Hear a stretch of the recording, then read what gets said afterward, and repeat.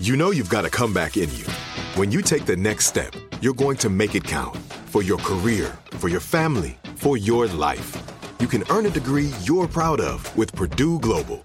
Purdue Global is backed by Purdue University, one of the nation's most respected and innovative public universities.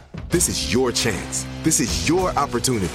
This is your comeback. Purdue Global, Purdue's online university for working adults. Start your comeback today at purdueglobal.edu. From BBC Radio 4, Britain's biggest paranormal podcast is going on a road trip. I thought in that moment, oh my God, we've summoned something from this board.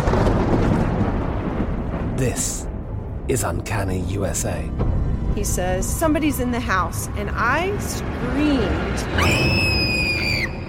Listen to Uncanny USA wherever you get your BBC podcasts, if you dare.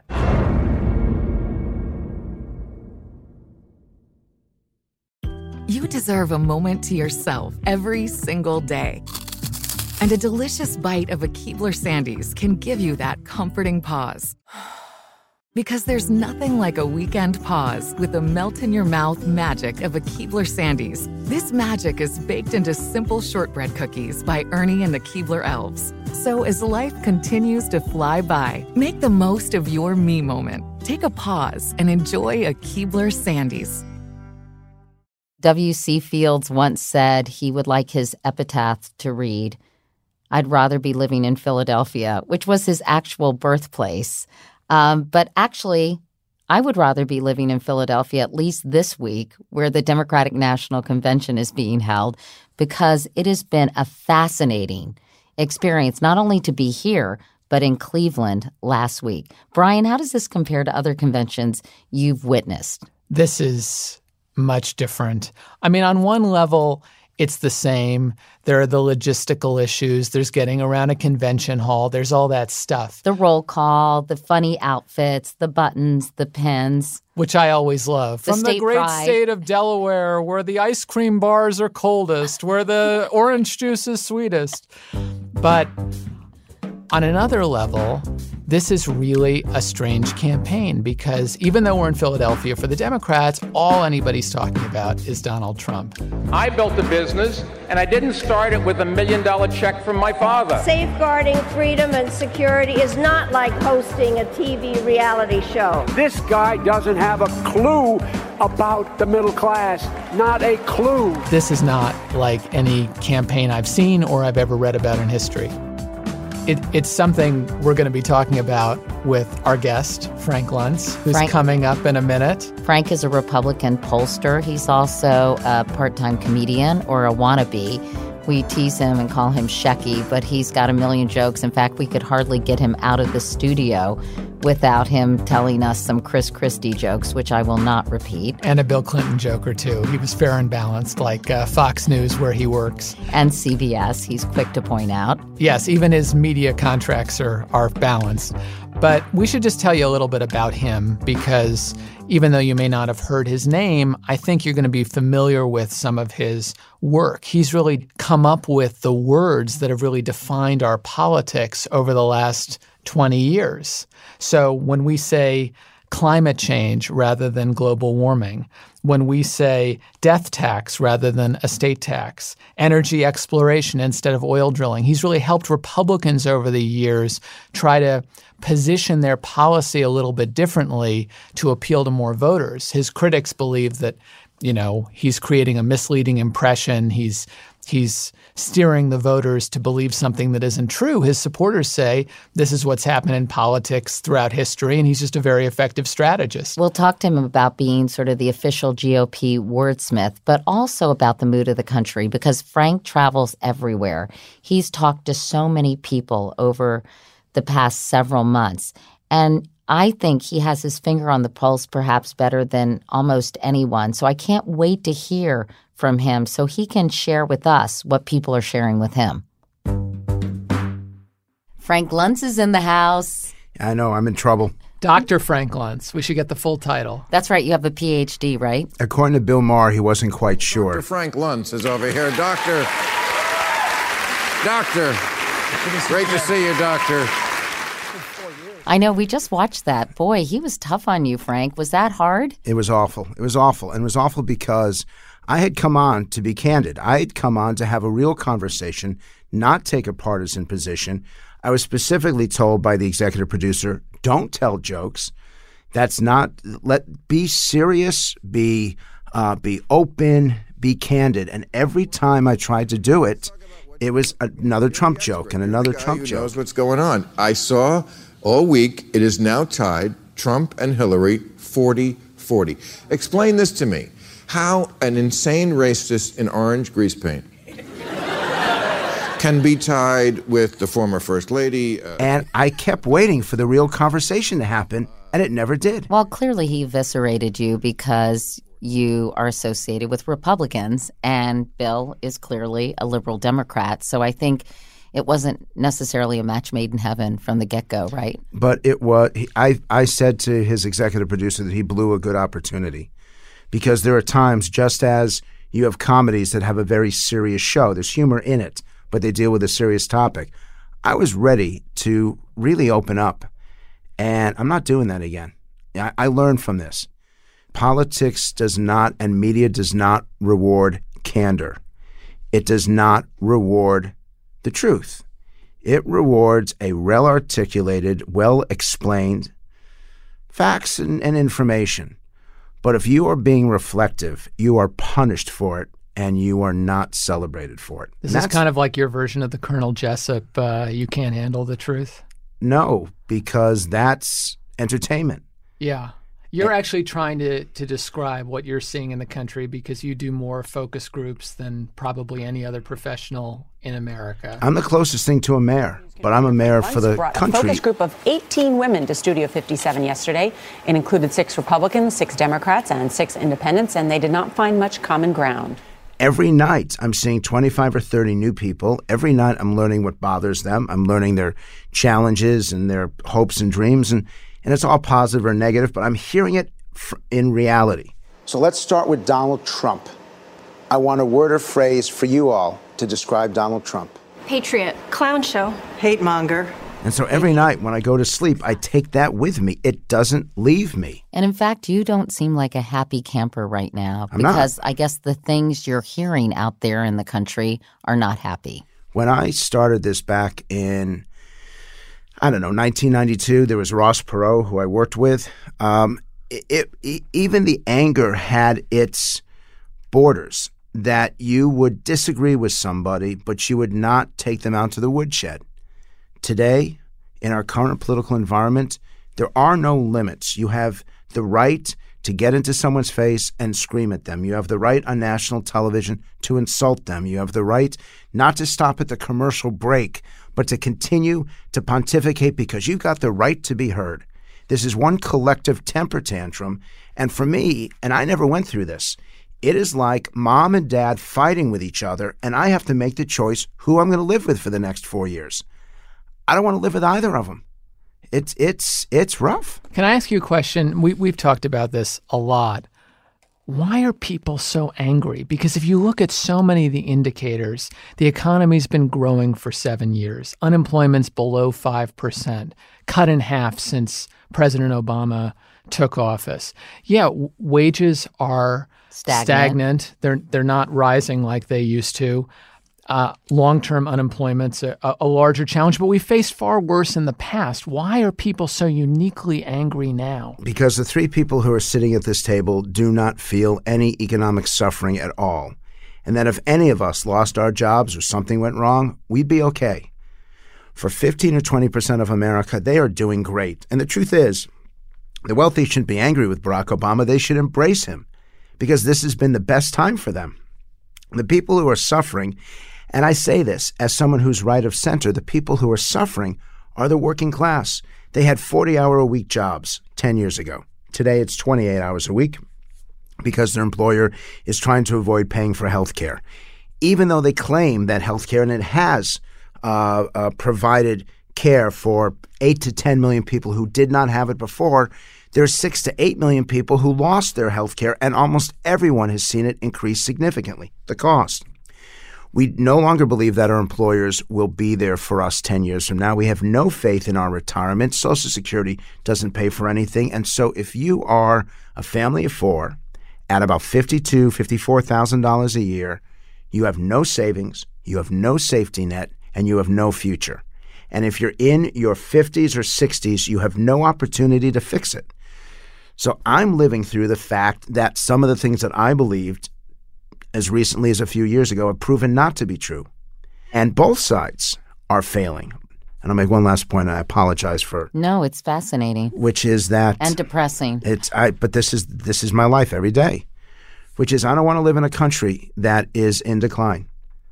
I went to Oxford. I got my DPhil from Oxford University.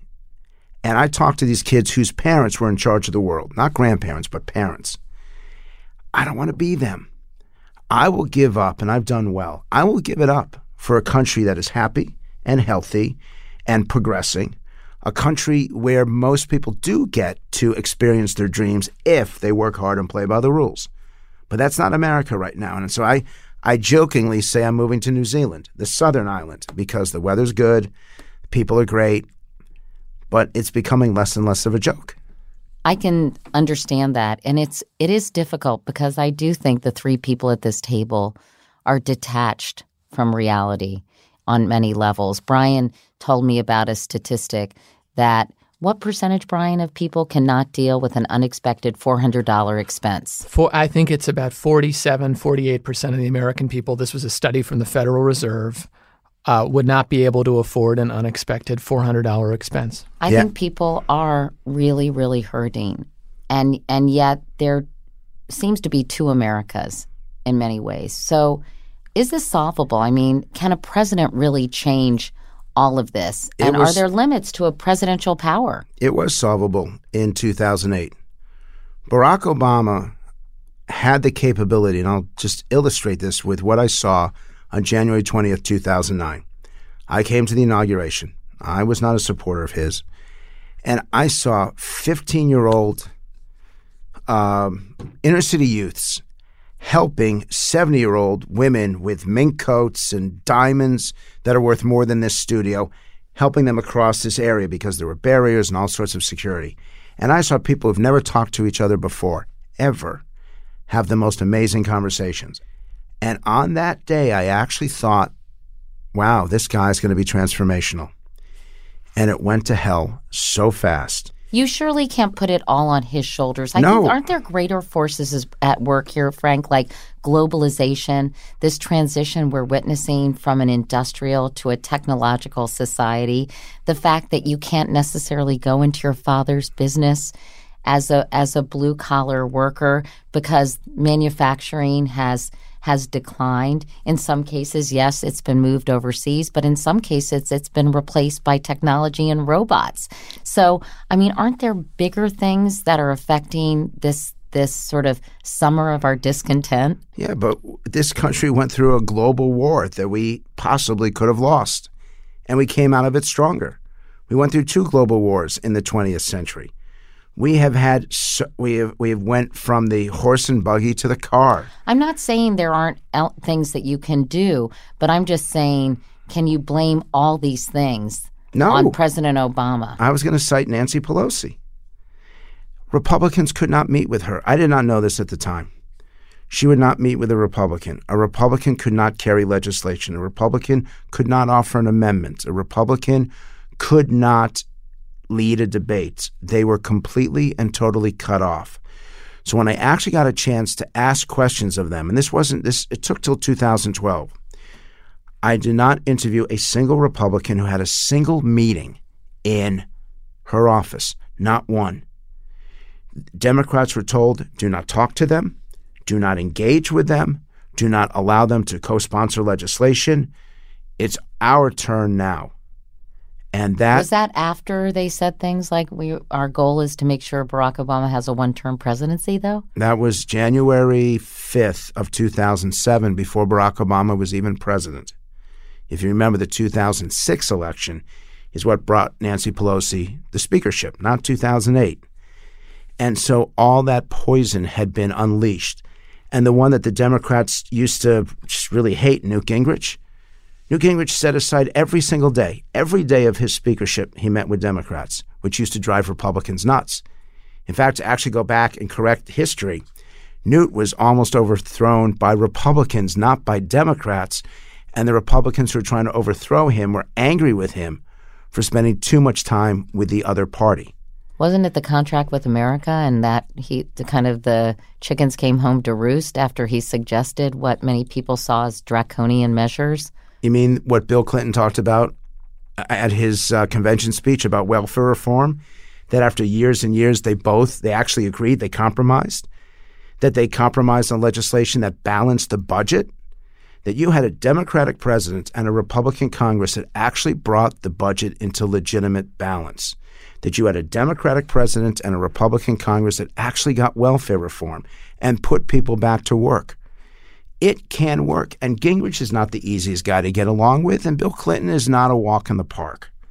And yet they got it done. And we don't have that right now. But both parties have a kind of a partisan disaster narrative of when things took a turn. So why should I be happy? That you're explaining why I feel the way that I do. So I'm here at the Democratic Convention. They're treating me great.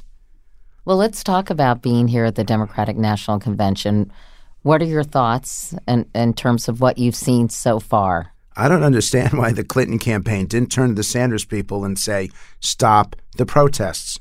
You're making us look foolish. At the Republican convention, they booed Ted Cruz, and that lasted for 24 seconds, and that was it. That's one.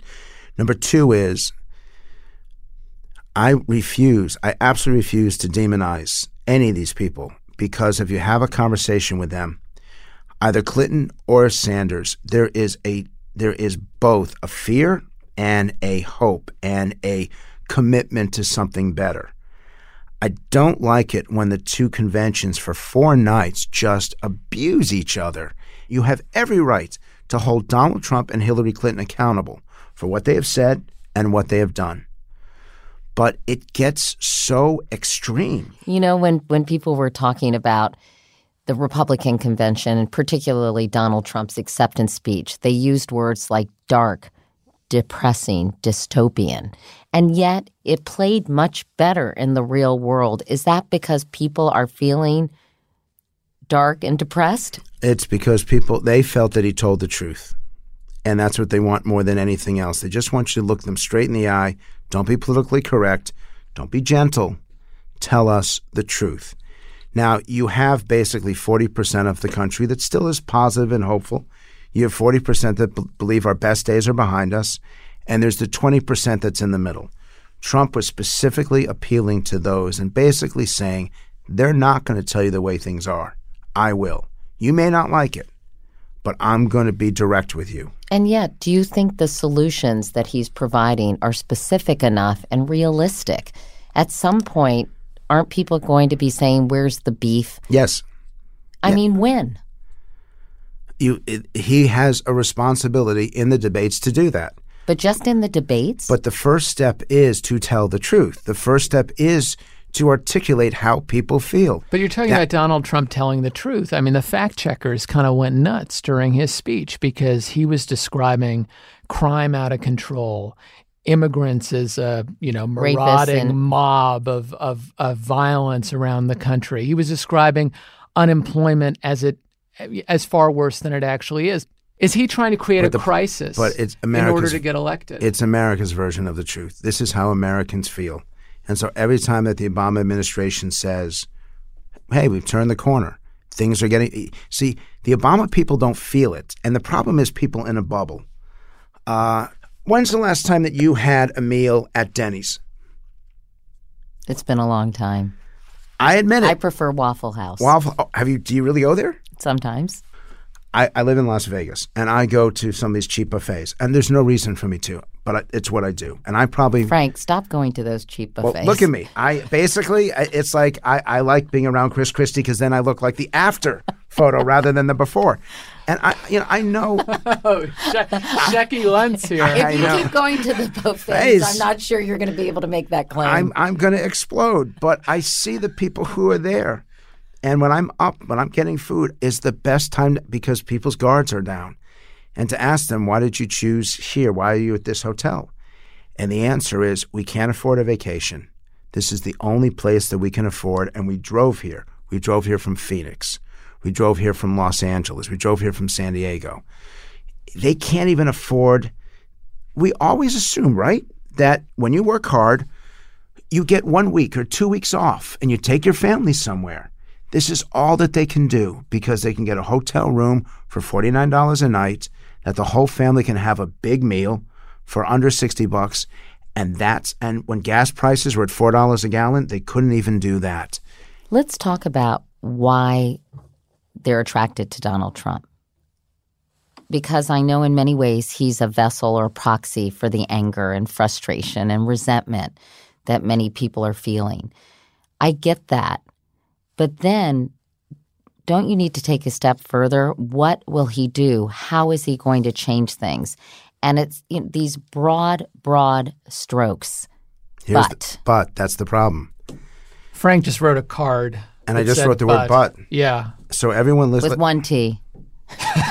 To be clear. I used the word ass on Hannity yesterday, which would have got me into trouble, except one of the Benghazi guys used the F word after me.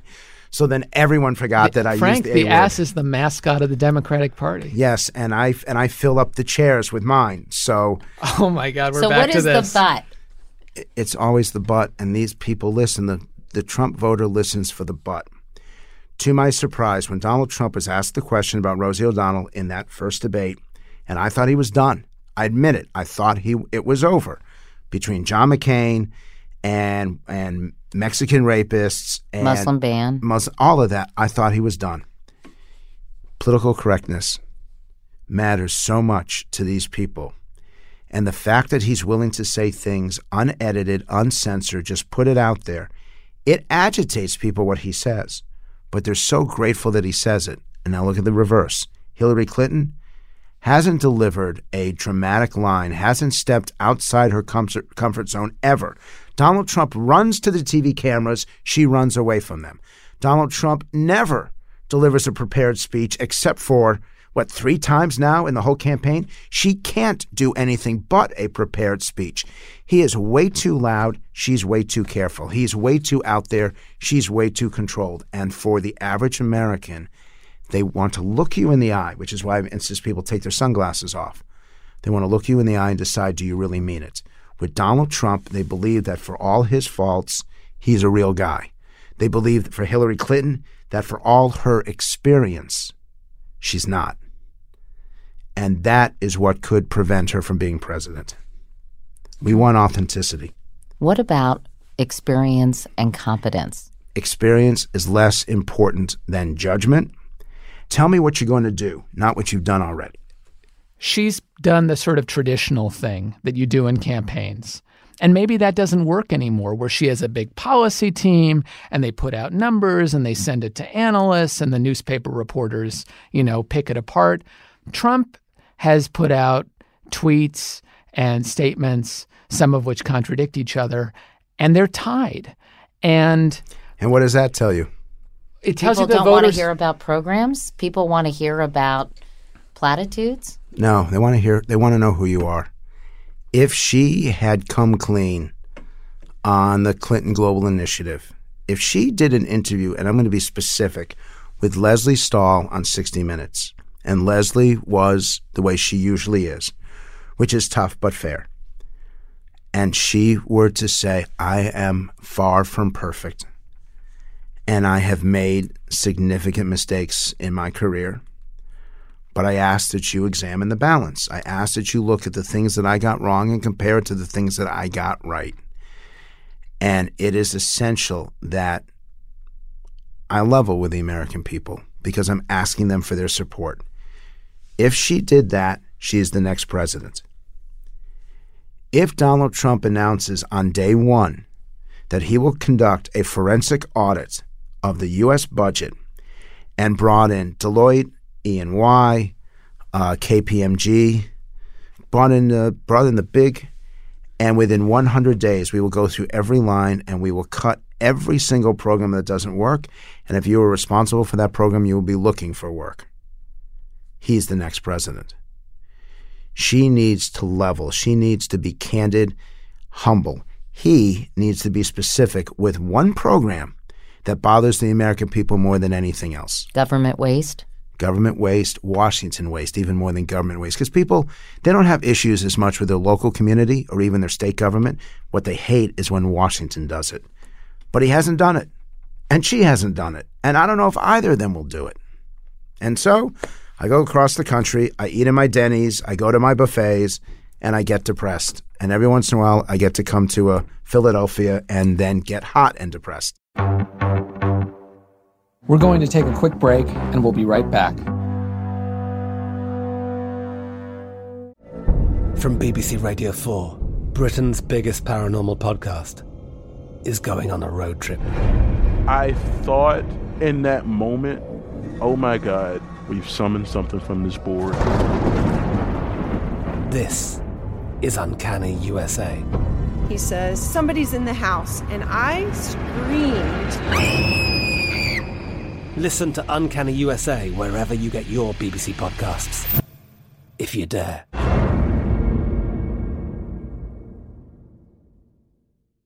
This is it. Your moment.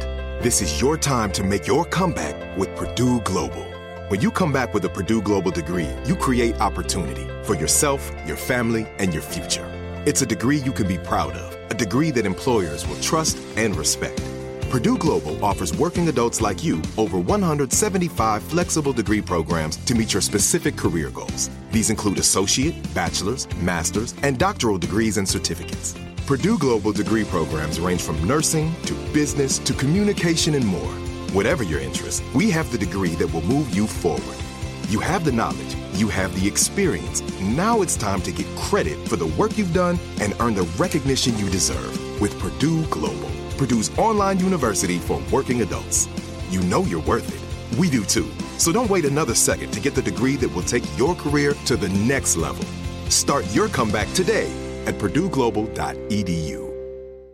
I'm late for a very important date. Time is running out to score adult theme park tickets at child prices from Undercover Tourist. This summer, make your Walt Disney World vacation more affordable than ever. Escape into a place where magic has the power to transport you into stunning worlds and your favorite stories for less. Buy from Undercover Tourist, an authorized seller, and link to official Walt Disney World apps so you can add on Genie Plus and Lightning Lane upgrades easy. Book your adult theme park tickets at child prices with Undercover Tourist now and save. UndercoverTourist.com.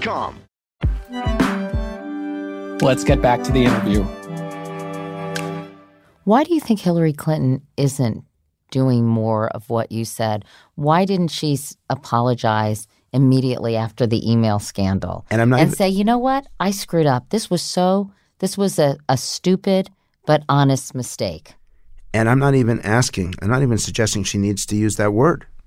Because I know that there'll be people who would hear this podcast and say, she has nothing to apologize for. But she did make a mistake. She said she made a mistake. Mistakes. If I were her campaign manager, I would tell her to lower the podium as she walks out onto the stage. Have the podium go down slowly and say to the audience and to the world, my name is Hillary Clinton. I have been a lawyer, a researcher, Secretary of State. I've been a United States Senator. I have prepared my entire life for what is arguably the toughest job on the face of the globe. And I don't need a teleprompter to tell you where I stand or what I will do. And then she delivers the speech as she has delivered without a podium, without that teleprompter that's right out the center. She can do it. I was going to say, she's actually incredibly gifted, almost as good a speaker without notes as Bill Clinton is. I think she's just been so careful during the course of this campaign. I mean, I have seen her walk around a stage without a teleprompter, without notes, and just dazzle an audience. The contrast between her and Trump, if she were to do this, would be so significant. And she can absolutely do it. So why not? Why do it the way it's always been done before when you know that the American people desperately want you to look them straight in the eye? I think the visual of that would be very powerful, but I'm more interested in what the content of the speech is going to say. And the average American isn't. No. I don't think that's true. I think that if she conveys true honesty and humility, and talks about, I think some of her flaws, perceived or real, I think it could be very moving as well. And I think what Frank's saying that's really interesting is the issues, the substance, the specific 10-point plans. They don't matter very much to voters. Well, that's what David Brooks wrote about the other day. He talked about, with Democrats, the answer to every problem is a program. But what Donald Trump is being so effective at is really, really kind of measuring the mood of the country and calibrating his statements to reflect that mood. And that the Democrats need to somehow do that too. And it's just not in their DNA. Their DNA is to be much more specific on policy points when they need to be more touchy-feely, right? Well, there would be a whole lot of Republicans who would argue with that their DNA is a government solution when they need to think more about how solutions are delivered on the local level. Public-private partnerships with a focus on the private rather than the public. That the problem with the Democrats is that they continue to focus on Washington, which has never been more unpopular than it is right now. If that becomes the context, she represents the Washington solution, which she has for a quarter century. Trump represents the American solution. Trump will beat her, if that's what the context is. What worries you most about a Clinton presidency or a Trump presidency? What worries me most about a Trump presidency is that I want to see more knowledge. I want to see a better understanding of the consequences of every decision. The smartest political person I ever worked for was Newt Gingrich, and he could tell you that if we do A, then B and C are going to happen, and if they happen, then that's going to impact D, E, and F. And Newt could go all the way through the alphabet. So he saw the impact, for example, if you're going to do environmental legislation and say, we will not build homes here. You cannot build 20-story tall apartments. Now, what's the consequence of that? It means that you're then going to have to build 60 miles away. More cars are going to be on the road, so it's going to put more CO2 into the air. So then you say, okay, we're going to add a catalytic converter, so you have to address the pollution. So what does that do? Car prices go up. People can't afford it. They're going to have to buy older cars, used cars. He knew the consequences of it. That's not what Trump does. And I really want someone now who, if they say we have to do X, that they will know the consequences to Y and Z. But that's what concerns me. He has said things like, we're going to round up and deport 11 million illegal immigrants. Nobody believes that. If Donald Trump gets elected, I'll be prepared to bet you right now that never happens. And why is he saying it? And why doesn't it matter that he doesn't mean it? You need Donald Trump to answer those questions for you. When we did a session with Republicans on immigration, and by the way, Republicans want a pathway to legal status. Republicans do. Marco Rubio, Jeb Bush. But average Republicans, grassroots Republicans believe that if you were brought here through no fault of your own, if you're brought here as a child, you should be allowed to stay here as an adult. If you go to college and you have a job, Republicans believe that building a wall is not the answer to illegal immigration, although they do want genuine border security. But those weren't the Republicans who were nominated. It's Donald Trump that was nominated, who was for mass deportation and a wall. So how can you say on the one hand they want these sort of center-right, moderate positions, and on the other they nominate the person with the most extreme position? Because they keep electing members to Congress that really do want to get this resolved. They really do want solutions rather than platitudes and rather than this anger. And they believe, even as they voted for Trump, once again, I come back to, they wanted to vote for somebody who said it like it is. They wanted to vote for someone who wasn't mealy-mouthed or someone who they thought that would buckle. And Trump is a tough, tough guy. So that's why they voted for him, even if they disagree with him on policies like immigration. But there's a broader point you're making that I think is really interesting. You said Trump is being rewarded for telling the truth, for saying it like it is. And yet so much of what he says is verifiably not the truth. It's the truth as he sees it. How do you square those two things? They rewarded Hillary Clinton for having the experience, even though they absolutely agreed with Bernie Sanders. Bernie Sanders is the heart and soul of the Democratic Party today. Bernie Sanders' agenda and platform is what a majority of Democrats believe. I don't believe that platform is electable at this point. But Bernie Sanders is the most popular and credible national politician alive today. Even higher than John McCain now. Much higher than Barack Obama. Way higher than Hillary Clinton or any of the Republicans, Jeb Bush, Mitt Romney. Bernie Sanders, an avowed socialist, is the most popular politician. And the reason why is because he said what he meant and meant what he said. And even though the public disagrees with all that free stuff he wants to give, they loved him for saying it because they thought he really believed it. It's the same thing with Trump. And the only reason why you don't see it is because you're not with them. You're not with these people. How many Trump rallies did you go to where you sat from beginning to end? I went to 2 from beginning to end. That's not bad. How many did you go to? 0. 0. You got to go to one because the music's great. If you like classic rock.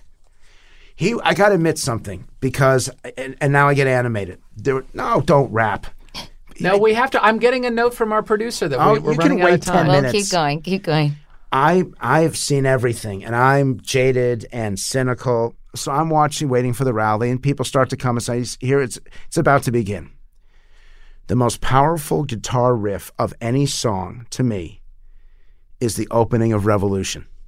When John Lennon plays that screeching guitar, the moment that song hit, and I can't sing, the moment the first chord, Trump steps up on stage, and everyone goes nuts. And you hear, and you think, revolution, Donald Trump, politics, and I felt it. For the first time in this entire campaign, I felt it, as did people in the room. And that's what's going on right now. When Bernie Sanders takes the stage, the 74, the guy's so old it takes him an hour and a half to watch 60 Minutes. He's so old his favorite painting is The Last Supper. He's the second waiter from the left. Okay. Bernie Sanders is so old. Can we try the veal? The only time he doesn't have to pee is when he's peeing. That's how old this guy is. But what did he do? He had 21-year-olds eating out of the palm of his hand. These rallies, they were all positive. People were so friendly. Even people who knew what I do and knew that I worked for Fox, they'd come over and they would ask me, is he going to do okay? Is he going to be okay? And I told them, I don't think he's going to win, but your ideas are going to win. Watch what happens. It's not just about the man, it's also about the principles. And his principles are changing the Democratic Party, which means they're going to change the country. And young people were so tuned in on that. Do you think they're going to come out and support Hillary Clinton? In the end, so right now it's 70% of Sanders people support Clinton, 15% are undecided, 15% supporting Donald Trump. She has to take that 70% and bring it up to 90. She has to. If she does that, she's probably the next president. If it is below 85, she may well lose because states that matter, Iowa, New Hampshire, Nevada, these are states where it's very close, and if you're losing your own base, then you're going to have a challenge. I believe she wins at this point, but I'm also convinced that Trump could win if he runs a solid campaign and does well in the debates. President Obama said as much this week in an interview. I have to ask you what you're most afraid of when it comes to a Clinton presidency. I'm most afraid that this partisanship and this rancor gets even worse. She's known for reaching across the aisle. I feel like I'm being a Hillary apologist, but I'm not. I'm just saying the fact of the matter is when she was senator, that's, again, in addition to being a good listener, one of the things they tout about her governance, that she does work with Republicans. She understands the schmooze factor, the having a drink in the Oval Office with those who may think differently than she does. Well, Bill Clinton talked about Tom DeLay at the Democratic Convention. And I'm sitting next to Antonio Villaraigosa. And I said, my God, you would never have heard Tom DeLay's name mentioned at a Republican convention. That's right, because he was an adoptive father, right? He adopted a child. But he's being celebrated at the Democratic Convention. And then who's the next name he mentions? Newt Gingrich. Never once mentioned at the Republican convention. So here is Bill Clinton celebrating these conservative Republicans at the Democratic convention. I'm thinking, man, my Quaaludes are kicking back up again. That explains so much, Frank. And it's like, don't do the edibles from Colorado, guys. By the way, I've got one piece of advice as a way to close this. Don't buy the marijuana licenses in Colorado. Buy the pizza parlor licenses right next door. Wow. That's how you'll make money. Or the 7-Elevens. That's good also. Can I ask one last political question? Yes, sir. So there's a theory right now among a lot of political professionals that you win by pumping up your base, that it's a retro idea to reach to swing voters in the center. And that's a big divide in our politics between those who believe in just going for the base and those who want to appeal to swing voters. Where do you come out on that? I come out on trying to basically blur the lines between base and center. And so I'm trying to reach 60% of the country or 70% of the country, not 51, and obviously not 100. I know that people are going to disagree with me. I accept that. I don't want them to be enemies of mine. I want them to be opponents. And that's where we've gotten it wrong. We now think that the people who we don't appeal to are our enemy. We have to lower the decibel level so they see us as people that we disagree with, but not as people that should be punished or destroyed. The rap on you, I guess, in some circles is that you have inflamed some of this divisiveness with words that work. And words that work. So how does that inflame? Well, you know, because they sometimes misrepresent parental the situation. Choice rather than school choice. I'm the one who argued for parental choice or moving from vouchers to scholarships. And you know why? Because you can afford to send your kids to any school they want to go to. But the kids that I really want to help, the ones that actually need that opportunity, they can't. And I want to make sure that parental involvement, parental control happens. Another example is in terms of taxation. I don't believe you should be taxed. I don't believe that the product of your success should be taken away from you because you die. So it was moved from an estate tax to a death tax. This is what you've said, Frank, on emotion versus rationality and facts. And I'm curious because I think it's very relevant to this election. It's all emotion, but there's nothing wrong with emotion. When we are in love, we are not rational, we are emotional. My job is to look for the words that trigger the emotion. We know that words and emotion together are the most powerful force known to mankind. So you make no apologies for coming up with these trigger words, if you will, that make people feel a certain way. Yeah. By the way, Bill Clinton does it. Bill Clinton's the best at it. I'm watching him yesterday. I learned my craft not from Newt Gingrich. Katie, I learned my craft from Bill Clinton because he, better than anyone I've ever seen, including Ronald Reagan, when he draped his hands over that podium and his voice would get like, why would his voice get like this? You know why? Because he wants to be emotional. His normal voice is this, but no, he gets like this because he cares so much. And all I'd say is, if it's good enough for Bill Clinton and it's good enough for Ronald Reagan, it's good enough for America.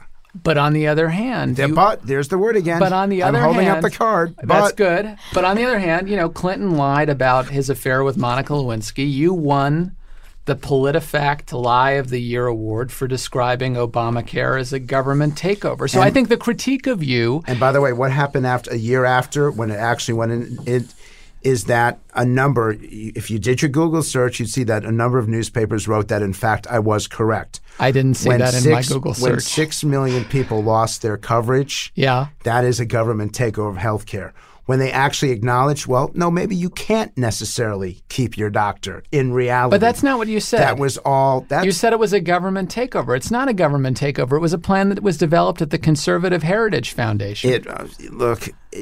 Once again, you are speaking in ways that the American people do not feel. They cannot afford your coat. They cannot afford your shirt. I'm looking at you right now. Does that give you license to manipulate? It doesn't manipulate. Language it is the truth. To incite people to think things when they're not necessarily so. Oh, you think Obamacare is a tremendous success? No, that's not what we said. That's not the point. Do you think Obamacare is That's not the question. The question is it a government takeover? I think for those 8 to 10 million people who are now insured, they would call it a success. I think for the other people who lost their insurance or their premiums went up, it is not, and I have many friends who have complained about that. It is not a success. So net, I guess it's pretty neutral. Well, It depends who you ask, We right? still have a majority of Americans who say that it isn't successful, which doesn't happen. Social Security was regarded as a success once it got started. Medicare, regarded But a majority as success don't want it to be once it got repealed. started. So it's a people are conflicted about it, and it's not a government takeover. That's the question. The government is now determining our health care. No, they're not. The government determined what plans would be offered. You know what? We should wrap. She's about to have a stroke back Of course there. she has, because she's listening to you and going, wow, that is just not really true. Hang in there, though. I'll hang in there. I'll get some more lectures. And about by the I way, don't know. I'm the ref. Right? I'm just enjoying watching the two of you spar. the two of us, we're not going to be around when Social Security goes belly up, but you're the Oh, one. I'm going to be around. Yes, you will be there. You'll have a chance to experience it. It'll be very exciting. You know, we'd love to have you back because actually we did want to spend a lot of time talking about like how you got into this crazy business. I don't want to talk Being about the me. son of two dentists, I want to check out your teeth. Oh, no, they're yellow. But not a single cavity. I've never had a single cavity, but I used to throw up in my father's chair. I felt so bad for him. Really? Yes, I don't understand what it is about Jews that we like to put our hands in people's mouths. It's Just speak for yourself, Frank. There's something in our religion that just Jews become dentists. I don't know what it is. So you used to vomit? Oh, yeah. Why? Your gagging reflex? Yes. And so what we finally figured out is when I had to go to the dentist, I was not allowed to eat for a day. Now, I agree I'm fat today. I'm in shape if round is a shape. But when I was a kid, I was a rail. So my mother was very conflicted, a Jewish mom. What do? Do we prevent Frankie from eating so he won't get sick in Lester's chair? Or do we let him eat because he's so thin that he looks like he could just blow away and then he gets sick and all the patients have to deal with it? So going to the dentist was very traumatic when I was a child. That's going to be a good tease for the next episode. This explains a lot, doesn't yes, it, Brian?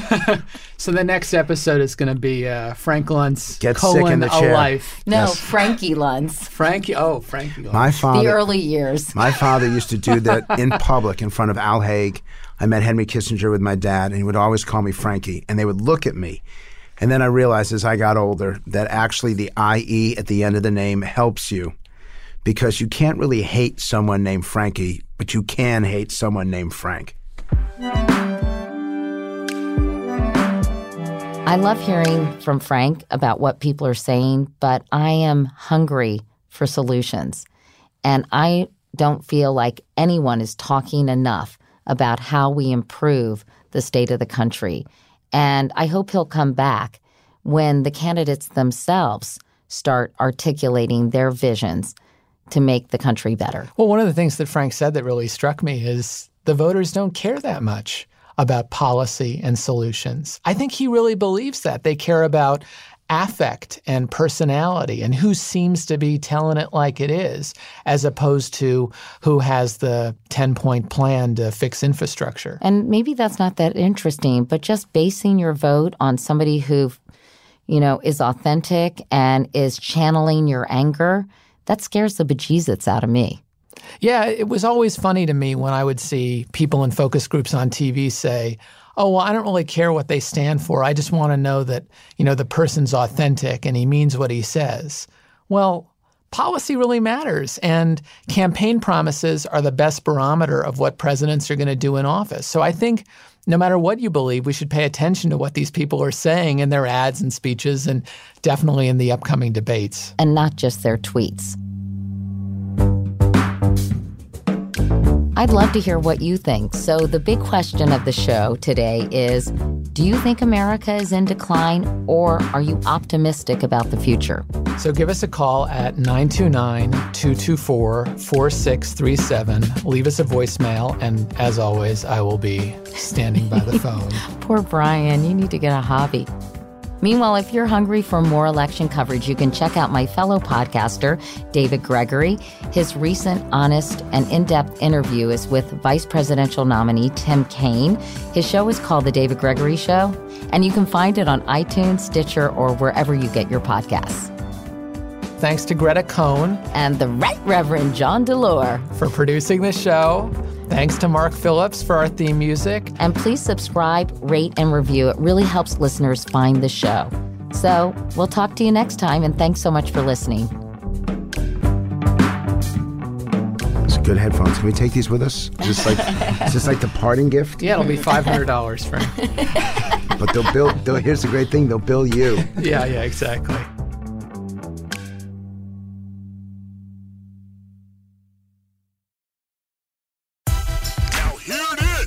Hey everyone, this is Scott Aukerman of Comedy Bang Bang. I want to tell you that Now Hear This is a brand new podcast festival that's happening this fall. Get ready for a weekend of live performances and opportunities to meet your favorite podcasters. Hello, people of Earth! Now Hear This will feature podcasting titans like me, Scott Aukerman, doing Comedy Bang Bang Live, in addition to How Did This Get Made, WTF with Mark Maron, with special guest Lauren Lapkus, Brilliant Idiots, and more being announced all the time, including plenty more Earwolf and non-Earwolf favorites. Lock the gate! It's all happening in Anaheim, California, October 28th through the 30th. You'll get Halloween off, don't worry. Buy your tickets now and get all the details at nowhearthisfest.com. I'm Katya Adler, host of The Global Story. Over the last 25 years, I've covered conflicts in the Middle East, political and economic crises in Europe, drug cartels in Mexico. Now I'm covering the stories behind the news all over the world in conversation with those who break it. Join me Monday to Friday to find out what's happening, why, and what it all means. Follow The Global Story from the BBC wherever you listen to podcasts. Tired of restless nights? At Leesa, we know good sleep is essential for mental, physical, and emotional health. From memory foam mattresses to hybrids that keep you cool all night long, Leesa's mattresses offer exceptional comfort and support with free delivery and 100 nights to try out your mattress in the comfort of your home. For a limited time, save up to $700 off select mattresses plus 2 free pillows. Go to leesa.com/iHeart for an additional $50 off mattresses and select goods. Exclusions apply. See leesa.com for more details. I'm late for a very important date. Time is running out to score adult theme park tickets at child prices from Undercover Tourist. This summer, make your Walt Disney World vacation more affordable than ever. Escape into a place where magic has the power to transport you into stunning worlds and your favorite stories for less. Buy from Undercover Tourist, an authorized seller, and link to official Walt Disney World apps so you can add on Genie Plus and Lightning Lane upgrades easy. Book your adult theme park tickets at child prices with Undercover Tourist now and save. UndercoverTourist.com.